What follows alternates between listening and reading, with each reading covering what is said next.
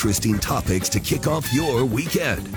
Looking at the news with an eye of faith. This is Friendly Fire with Stu Kerns on the voice of Lincoln, 1499.3 KLIN. Good Saturday morning. It's a Friendly Fire Saturday. Glad to have you along. Stu Kerns, your host here.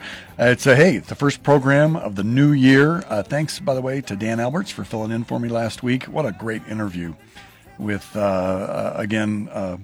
a woman who has suffered, who has triumphed, who is serving God here in the community as a chaplain. And so very grateful that Nosheen took her time to be in here and talk with Dan about what it was like growing up in a Muslim majority culture and experiencing the freedom of the way things are here and being able to live out her Christian faith in that way. Great interview. Appreciate that, Dan.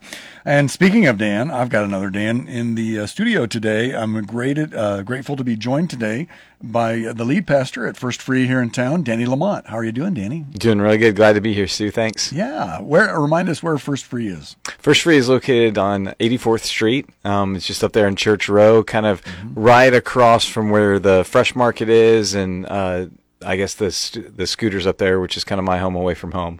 Gotcha. Speaking of the Fresh Market, do you ever get over to the Fairway to get some of that good meat? Oh, I try to. We're definitely carnivores in our house, and so it's a feast or famine. Yes. Well, just for whatever it's worth, my doctor told me the last time I visited that actually beef is good brain food. Oh, that is good to hear. So in that, I mean, we've got an out. He's actually an MD. That's amazing. That's awesome. Yeah. I mean, we do try to have a few veggies here and there. I grew up in a house where, we wanted to be healthy, and so every now and then there was a can of cream corn with some butter slapped on top of it. But yeah, we love a good steak in our house. Oh, that's awesome. I think MD, by the way, stands for meat doctor, but it could be.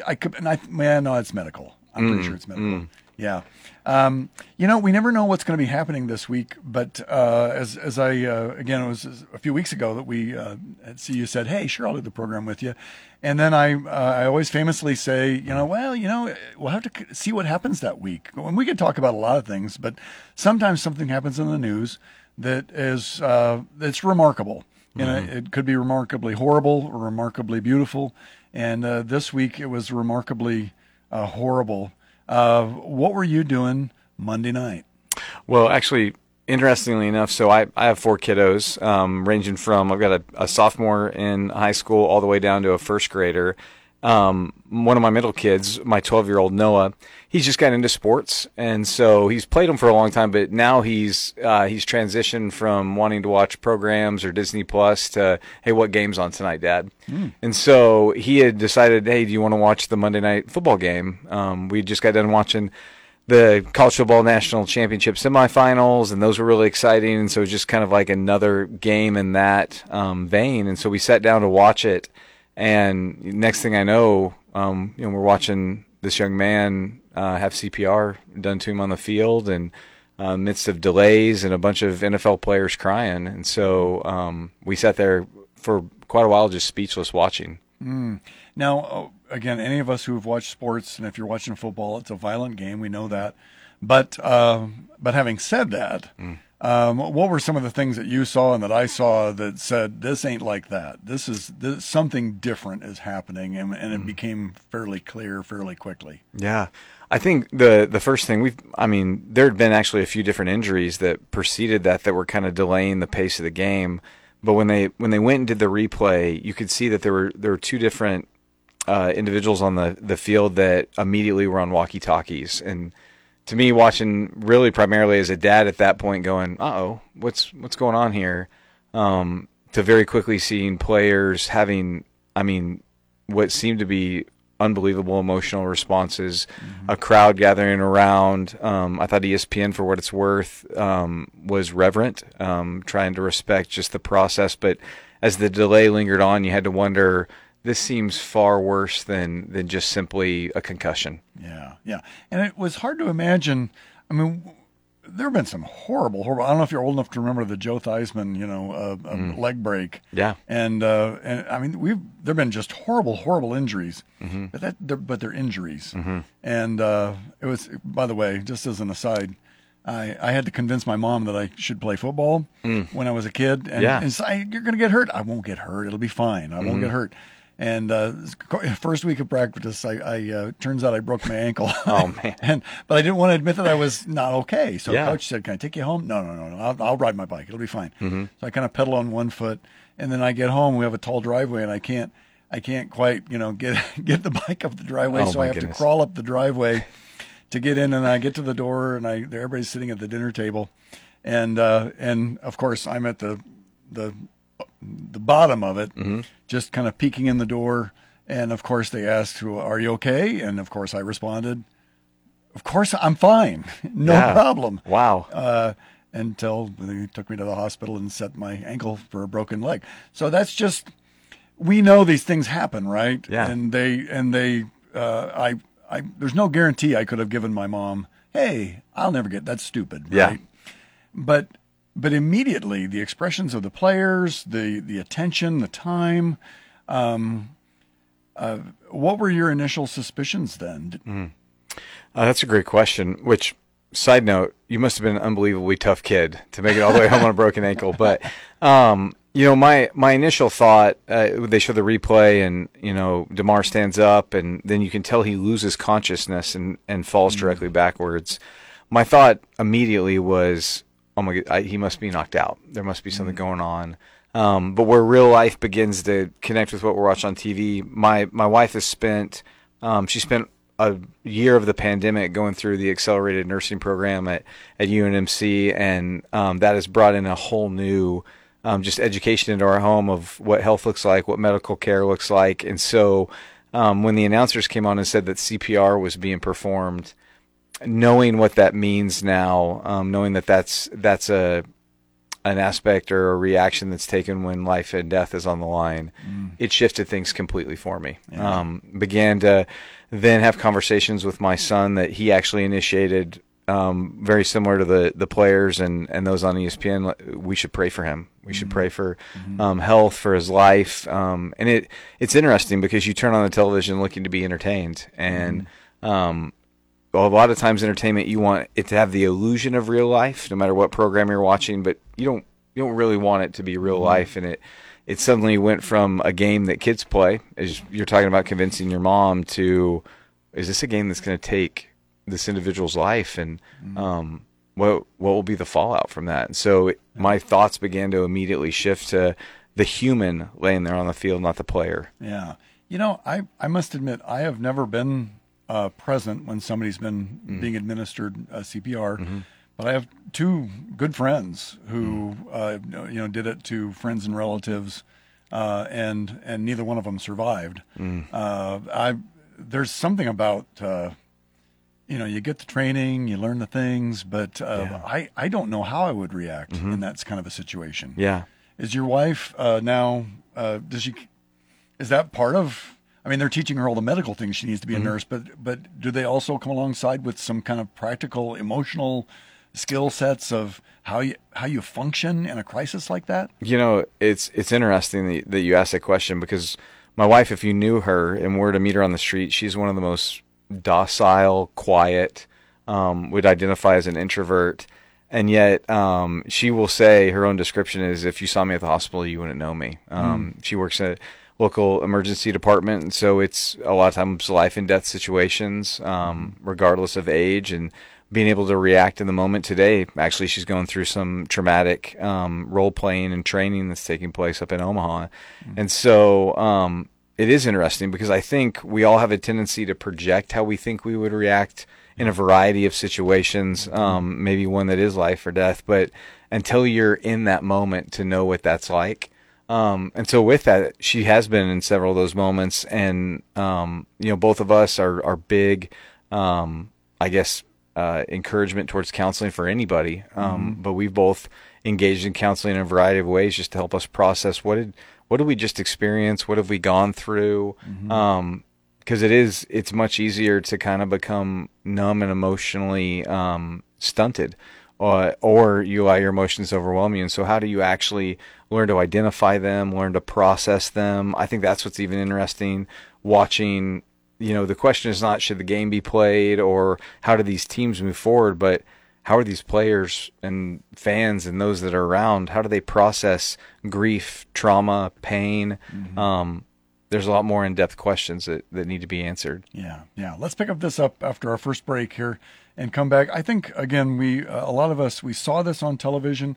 We've all experienced trauma in various ways. So we want to, again, process this, and maybe we'll also turn the corner a bit, and just as pastors, and you've studied this and experienced this. How do we encourage and counsel people through a traumatic experience like that? Sound good? Sounds great. That's great. It's a Friendly Fire Saturday here.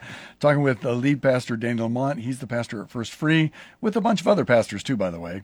And you are listening to Friendly Fire on the Voice of Lincoln, 1499.3 KLIN. Keeping the topics lively and the conversation civil. This is Friendly Fire with Stu Kerns on the Voice of Lincoln, 1499.3 KLIN. We are back talking with Danny Lamonte. He's one of the pastors at First Free here in Lincoln. And we were talking about the Damar Hamlin situation and processing grief. Just a couple more things about that evening. There was one doctor said, I was hoping they would resume the game. And I thought, what in the world is he talking about? Well, okay. And then later it made sense then. He said, okay, if they resume the game, that means he's okay. If they don't resume the game, that means that he's in serious trouble. So in his heart, he's just saying, restart the game, restart the game, restart the game, meaning he's going to be okay. But that didn't come for quite a while. And so we're kind of left in this holding pattern of what's going on. How do I react? I don't know anything. It struck me that we are in a culture where we know everything instantaneously, and we're used to that. But this is real life. And we weren't going to know for quite a while. And that's the way life usually works, right? Yeah. How did that impact you, and how do you think it impacted a lot of the other viewers? To maybe not push back, but to take it to a different level, I think the assumption is that we're used to having instant information. I don't know that we're used to having instant information as much as we are prone to give an instant reaction, regardless of the information. Yep. And so, there's the thing that I was thinking at the time, and I think even viewers are thinking about is, they kept on trying to decide, do we go back to the studio? Do we stay on the field? Do we keep going to commercial break after commercial break after commercial break? And you could almost sense, ESPN is the most professional, best in the world at what they do, and they don't know what to do. Yeah. And, that, I think, just a gift or a blessing in life, a sign of emotional maturity, is the ability to say, I just don't know. I don't know how to respond. I don't know what we should do right now. I don't know the information, and I'm going to be willing to take the time. I think, if anything, the past 3 years should have taught us that we respond in the moment without a lack of clarity, without a lack of know-how. And if we could take a deep breath, if we could just, okay, what am I actually seeing? What am I actually feeling? And just relieve ourselves of that pressure. I think, whether it's on news reports, I feel it as a pastor often time, like, do I need to have something to say about everything? And that's one of the interesting things, over my time in ministry, I've felt this pressure of that I'm supposed to be an expert on everything from politics to, the Huskers coaching search. And in reality, I'm not an expert on anything. I'm someone trying to learn and trying to grow. And giving people the ability to do that on their own it's difficult, but I think it's necessary. Yeah.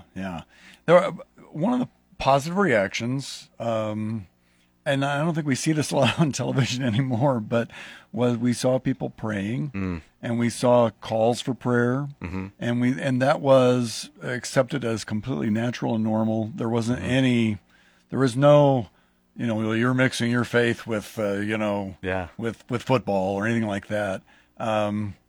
Is it how do you see these kinds of events can, how a crisis can do some things that good times can't do? And in particular, as pastors, seeing people awkwardly reaching out to God. Yeah. It's it's interesting. There's a quote that's attributed to a variety of individuals in history, but everybody is carrying a burden that you know nothing about. Mm-hmm. I think a unifying experience of humanity is that we do experience pain. We do experience difficulty.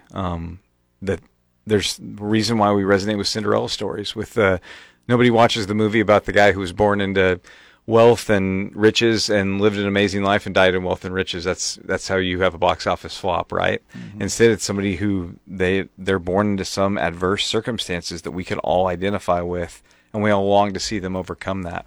Mm-hmm. And so there's a unifying reality there. What's interesting about that is most often in life, especially when things I think are clicking, we have a tendency to want to ask, what's the willpower, or what are the steps you did to get to where you're at, and I'm just going to mimic those. And in reality, there's a unifying factor of when that pain happens, regardless of who you believe God is or what faith you would identify with, there seems to be something that's ingrained in us as humans that there has to be someone that we can pray to. Mm-hmm. And I think oftentimes, speaking for maybe out of line, but from the Christian perspective, we have a tendency then to judge those who were like, well, you don't follow God in the rest of your life, so why do you think you should pray to him? The God that I see in Scripture, I mean, those are the moments where he meets us right where we need him to. Yeah. And so for me, it's one of those things that I'm mesmerized by players on the field that are kneeling down, that players that are crying out, that players that are saying this can't be real, this can't be taking place. Like, God, please heal him, please change him. Mm-hmm.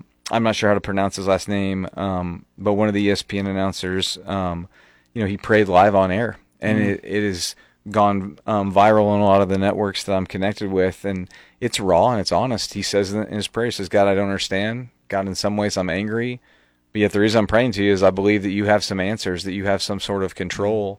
And there's something, I think, that happens in tragedy that we realize how little control we really have, but yet we need someone to have that control. And that someone, for us within those that identify as Christians, we believe that Jesus is the one that's in control. Mm-hmm. Absolutely. And that those simple ideas that God is good and God actually involves himself in our affairs, that's certainly a starting point, isn't it? We are in an occupation where, again, not necessarily this kind of crisis, but it's, but similar. We walk into rooms that's we wouldn't always choose to walk into because it's a part of what we do as we serve the congregation, as we serve Jesus. And as you, again, you've been in ministry for a long time. As you know, I'm walking into a room where there's grief, there's suffering, there's pain, there's whatever in there. Are there any, sometimes as I'm in the elevator in the hospital or something, I have a little pep talk. Do you have any pep talk reminders or things that you want to carry in the front of your mind as you enter a room like that? Oh, that's a great question. I got into pastoring because I love preaching. It's my gifting. It's what I love to do. And what I've learned is that may be the crux of Sunday. That is a very small percentage of what pastoring is. Pastoring is being there at people's best moments of births and weddings and celebrations, and really being there at their worst. When they're found out they're getting a divorce, or they've come to rock bottom of their addiction or death, or something has taken place. And so, I think what I've learned over time, the pep talk that I give myself now, I used to feel like I need to come into this room and I need to relieve people of that pain. I need to relieve them of that grief. Somehow I need to give them some hope. And a combination of two things, a specific passage of Scripture and then a book I read called Managing Leadership Anxiety by a pastor named Steve Cuss, who was a chaplain at a hospital, so he was always going into these rooms. I learned just the value, and I try to remind myself this in the elevator going up, is my role isn't to solve their problem. It may just be to be with them in stillness and in silence. That it's better actually to hold my tongue, which as a pastor is interesting because I want to teach. I always want to talk. But in reality, more damage can be done in what I say in those moments, and where healing actually can begin to take place is just the way that we're wired for connection, for touch. And so the passage that comes to mind, kids will jokingly say that they've memorized John 11:32, Jesus wept, because it's the shortest verse in the Bible. But it comes in the context of Jesus goes and meets with Mary, and Mary has just lost her brother Lazarus, who is Jesus's, for lack of a better term, what many believe one of his best friends, if not his best friend. He has died. He's been dead for 4 days. And it's in that moment that Mary comes, and it says she beats on Jesus' chest, that she says, if you would have been here, he would not have died. And then it says Jesus wept. And I think about the ways that I would have responded if I was Jesus, to put her in her place, to say, listen, the story's going to go on, and I'm actually going to raise him from the grave. Or who are you to talk to me? I'm God. But instead, the essence of Jesus, of what it means that the incarnation, that he became man, is he comes with us. He suffers. Compassion means to suffer with. That he weeps in that moment, that he identifies with our pain.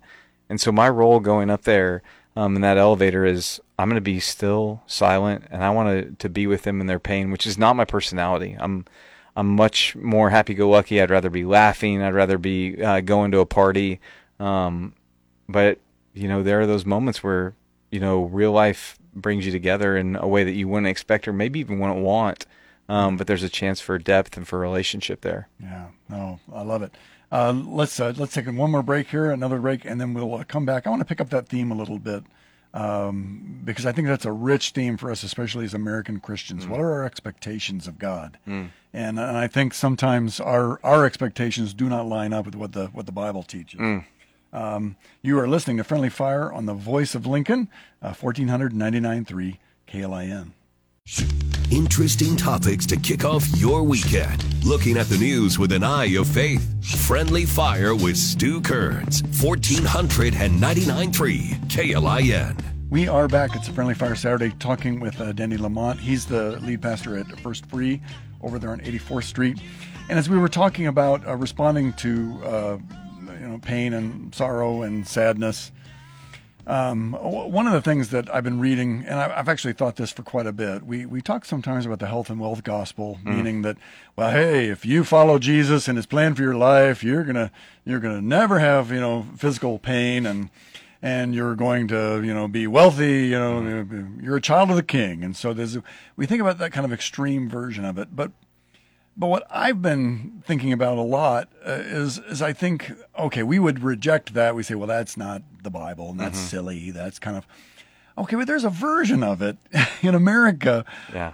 It's kind of like, well, he doesn't have to make me like super wealthy, but if I follow Jesus and I obey the Bible, I'm going to live a good life. And that good life to some degree means I'm going to have at least enough money to live on, and I'm going to have, at least decent health. And it's like, so it isn't the classic version of it, but there's some version of it. Like if I follow Jesus, God kind of owes me a decent life. And I don't think the rest of the world necessarily has that idea, but I think a lot of my people, your people, American Christians do have that.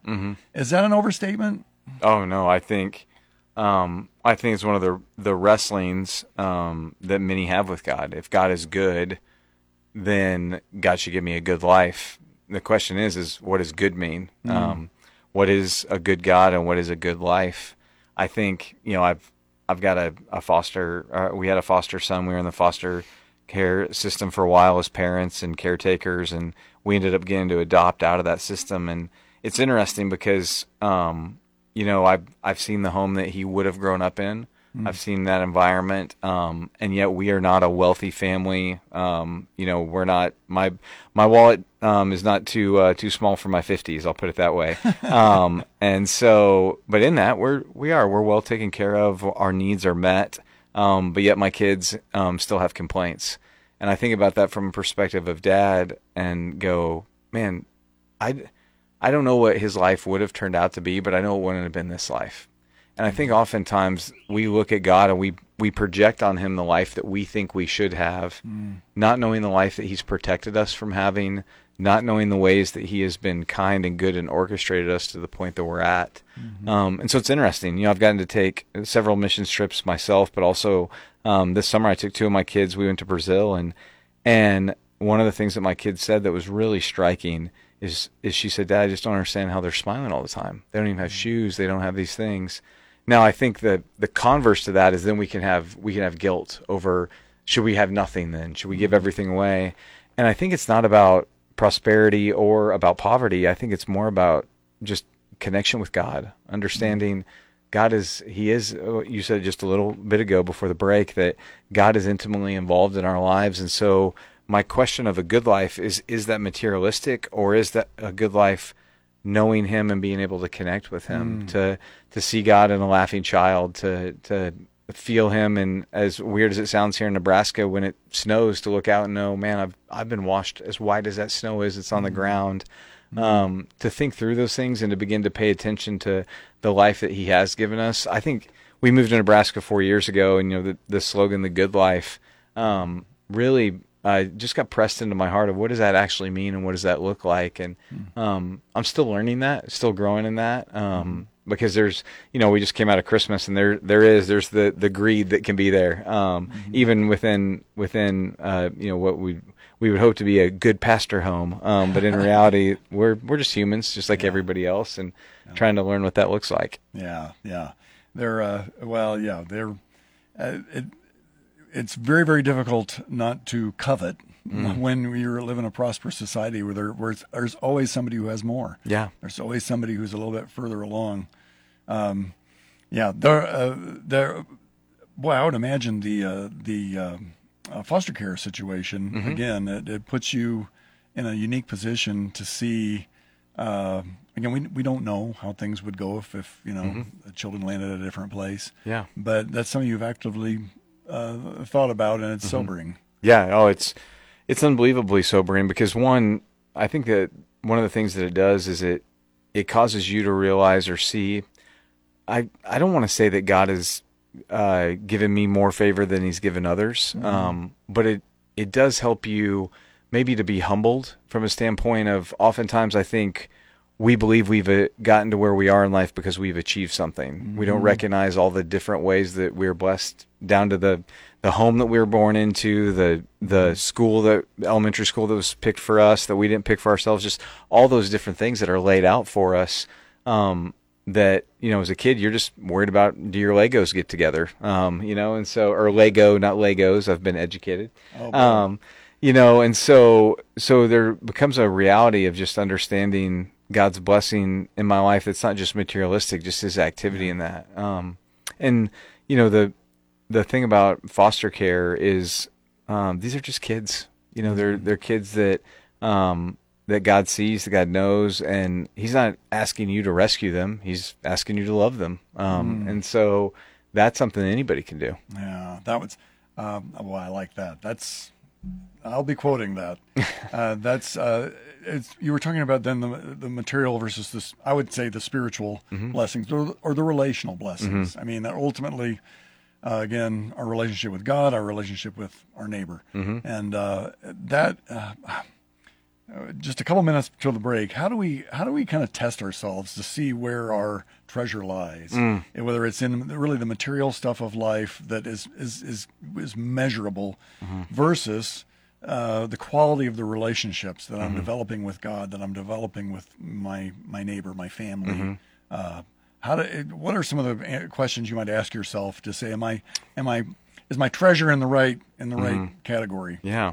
I think that's a great question, because I think that the two extremes that we live on is either complete materialism or some sort of martyrdom, that we're going to deny ourselves everything.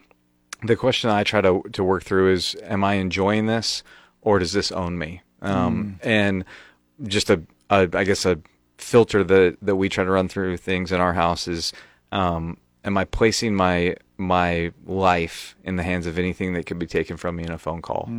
A phone call from a doctor that says that my health isn't there, the market crashing, an accident taking place. All those things would be difficult and hard, but they don't change who I am. They don't change my name. They don't change the way that God sees me as his child, as his son. They don't change my ability to know him, to engage with him. And so asking myself that has allowed me to really be able to enjoy things without feeling guilty that I have them, but also knowing that, if I didn't have them, I'd be okay. Yeah. Oh, I like that too. All right. Hey, I'm getting some takeaways, folks. Are you getting some? I don't know if you take notes out there, but you should. Talking to get one last break. Before I said one more, but this is actually the last break. And then we'll come back. We're going to do a little shameless plug. And then I'm going to ask you, you're fairly active on social media, and you had an interesting post this past week. I wanted to pick your brain on that a little bit. Does that sound okay? Sounds great. Talking with Pastor Danny Lamonte from First Free. Good to have you along on the Voice of Lincoln, 1499.3 KLIN. Bringing you local voices to break down the news of the week. Friendly Fire with Stu Kerns on the Voice of Lincoln, 1499.3 KLIN. Welcome back. It's a Friendly Fire Saturday, talking with Pastor Danny Lamonte here from First Free. And Pastor Danny, it is the time where we always do a shameless plug. So I say to you, whatever you feel like plugging, plug away. Oh, well, thanks.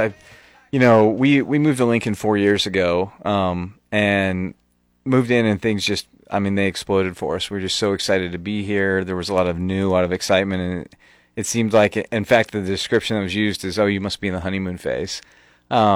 And then COVID hit, and it was like, oh, this was not what I was expecting, but we got 2 weeks, right? We'll ride this curve out. But it's interesting. There are a lot of things that I wish never would have happened. But on the flip side, it kind of centered us, I think. It made things not less exciting, I don't want to put it that way, but it just grounded us more quickly. It allowed us to really engage, and so it's I would say it shifted our church. Which I love, an amazing community of people up at First Free, but we now have learned that the church isn't just about coming and getting some teaching, but really trying to learn and press into what does it mean to care for one another? What does it mean to actually have genuine community that's not just based around an event or an activity, but it's based on being known by name, being known, and then in turn being loved. And so we have gone through a pretty, not a cosmetic transformation. The building looks the exact same carpet, but I think we've gone through quite a bit of soul searching together, and now we're on the cusp of, as we move forward and we ask what's next. We just have some really exciting things going on. We're in a series right now called Life with God, and so is that something that we can actually encounter, or do we just hold on till heaven? So we're walking through that as we prep for just some really fun things. Last summer we did something called All Together Summer, and so we had food trucks. We rented out a huge splash park and had about 500 people there. It was just insane, but insane in a good way. And so with that, I think the other thing that's happened is we've just begun to see people that really resemble, I guess, what we've seen in Scripture, different walks in life, different political opinions, different ideas about sexuality or poverty, or all different things, but gathering together in Sunday and being able to have dialogue on those things, but still see each other first and foremost as people created in the image of God, that we're humans. And so it's really exciting. We're pretty pumped about what God's doing. Oh, that's great. What's the now you said the address? It's roughly south of 84th and Van Dorn? Yeah. So technically the building is 3300 South 84th Street. So yeah, come see us on Sunday, 9 or 10:30. And what's the website? Website is firstfreelincoln.org. Firstfreelincoln.org. And one of the problems with our jobs is that I don't always get to visit other churches. Yeah. So one of these times when I have a Sunday off, I'll just pop in and surprise you. Oh, we love that. But it's very hard. And when it happens to me, it's like, honestly, it usually happens when somebody retires. That's about it. Yeah. So I'm only 8 years or so away, 10 years, whatever, from retiring. So you just have to stick around that long. I'll book my calendar. Okay, book the calendar. That's right. One other thing I just want to get into a little bit. We were you had mentioned on a Facebook post, and I thought it was I appreciated your transparency. You were talking about sometimes, again. In fact, I know that we did a service. Some other churches have done a service before the holidays, talking about a blue Christmas. Yeah. And how do you deal with sadness, sorrow. It seemed to me like your post was a little bit more like the post-Christmas. Hey, I had all these great things and family, but now it's kind of we're kind of in this part of the year where it's a little bit of a lull. Yeah. What was it that you were trying to describe in terms of your version of kind of holiday blues? Oh, that's a great question. I think It can be Christmas and a season like that. It can be a vacation. I think there are a variety of ways that maybe sometimes we engage in escapism, that we want to kind of step out of our real life, and Christmas, can be just an opportunity for that. There's this intense season. Like I said, I'm a dad of 4 kids. I love being a dad of my 4 kiddos, and so they're out of school. There's just so much more time we can have, and it's filled with movies and popcorn and games and all those different things. I love Christmas lights and the ways that it morphs the neighborhood, the music in stores and stuff. And so, I went shopping this past week to exchange a couple of things, and it just felt empty, and it was a lot quieter, and there wasn't the hustle and bustle and all those things that we complain about during that season. And I just found myself kind of down, and came back to the house, and my son was feeling the same way. And so we may or may not have cried together for a little bit. But then I was just struck by what Christmas really is. That Christmas isn't this one day that we kind of forget all of life to be together, but rather Christmas is a reminder of ultimately what it means that Jesus has come, what it means that God loves us. And so it's this, it's a reminder of this kickoff into, man, God is available, and He's there for us, and it goes beyond just one day. It's for the rest of our days, and beyond. And so, I'm still learning to walk in that. I think, one of the things that really COVID did for me that I'm trying to continue is it made me slow down. Mm-hmm. It made me stop moving so quickly, to take deep breaths, to really the phrase I'd use is I'm trying to pay attention to what I pay attention to. Mm-hmm. And so, that was just a mark in that season for me. Yeah, yeah. One of the things I've learned in that regard this past year was just learning when I'm sad to just allow myself to be sad. Yeah. Instead of, I think especially as pastors, we give ourselves the pep talk. Hey, God is good, and God is at work, and we list all the good things we think are happening out there, and all that kind of stuff. And then, I finally, it only took me 60 years to figure this out, but I finally gave myself the permission to just be sad. Mm-hmm. And here's a crazy thing. It ends more quickly. When instead of fighting it and trying to coach myself into, no, it's okay. God is good, and it's all going to be okay, and it's all going to work out, and He has a plan, and blah, blah, blah, and kind of badgering myself with the theology of optimism and good true theology, right? But I just finally said, okay, if I'm sad today, I'm just going to take the day to be sad. Yeah. Why is that so hard for us to do that? It gets all the way back around to the circle of grief. Yeah. I think really close to sadness is shame. And so what I feel, and probably you feel this too, is the way that when we start to feel sad, the pep talk that we start to give ourselves is, what's wrong with you? You should feel like you should feel better. Look at your life. Look at the blessings. Why aren't you grateful for and so guilt is such an easy go-to to try to motivate us. It's an amazing motivator, but it's one that doesn't last, and that doesn't in the end provide healing. And so one of the things I try to ask myself in the midst of sadness is, if I'm making a lot of should statements, shame's probably sitting there. And so instead, what we see in the garden is when Adam and Eve clothe themselves because they're naked and ashamed, God actually calls them out and says, no, come out here, be with me. And then He replaces those fig leaves with better clothes. And so being able to just understand that the Bible is not a book of up, up, up, up, up. It's a book of a lot of failure and a lot of tears, but that those tears, it tells us in Psalm that God's kept track of them, that He knows them and He sees them, and one day He'll wipe them all away. But right now we live in a broken world, and to act like it's not broken is actually just lying to ourselves. Yeah, absolutely. And I think, and the people around us, again, they aren't fooled, are they? No way. They can see it. We're all bad actors. We are very bad actors, and so but it's like a dance, isn't it, of appropriating the promises of God and the hope that offers, and yet at the same time, not pretending that things are as they should be right now. Yeah. I think, one, it's funny pretending. I mean, that's what you do as a child, right? But as an adult, you're supposed to be done with pretending. And I think in reality, what happens is, as an adult, we just become more and more good at pretending, more and more, or we try to hide behind it. And instead, crying out, that's how a baby gets the attention of its parents. And so when we experience pain, like, we cry out to our dad and say, Abba, like, this hurts. And again, going back to that John 11, God doesn't shame us and say, why are you crying? He comes and cries with us. That he sits there and that we find a more genuine, authentic connection with him, because if anybody, Jesus has experienced that pain, that betrayal. It says that in every way he's been tempted as we are. And so he relates to us. He sympathizes. And that's what makes him unique. Yeah, we really don't believe that, though, do we? No.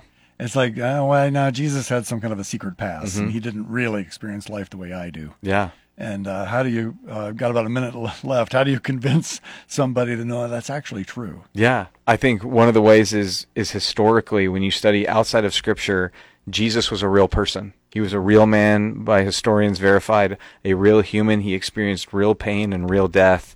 And so when you go and read those accounts, he wasn't getting the thorns pushed into his forehead and he went, "Nah, I can't feel it." He was wailing. He was crying. He said, God, my God, why have you forsaken me?" He was as human can be. Absolutely. Thank you so much for taking time to come down here My today. pleasure. Thank you. Yeah, just a great time today chatting with Pastor Danny Lamonte from First Free. And if you do get a chance to visit on a Sunday, First Free is one of the anchor churches in town, and we're really glad that you're there to help lead the crew. Oh, it's my privilege. You bet.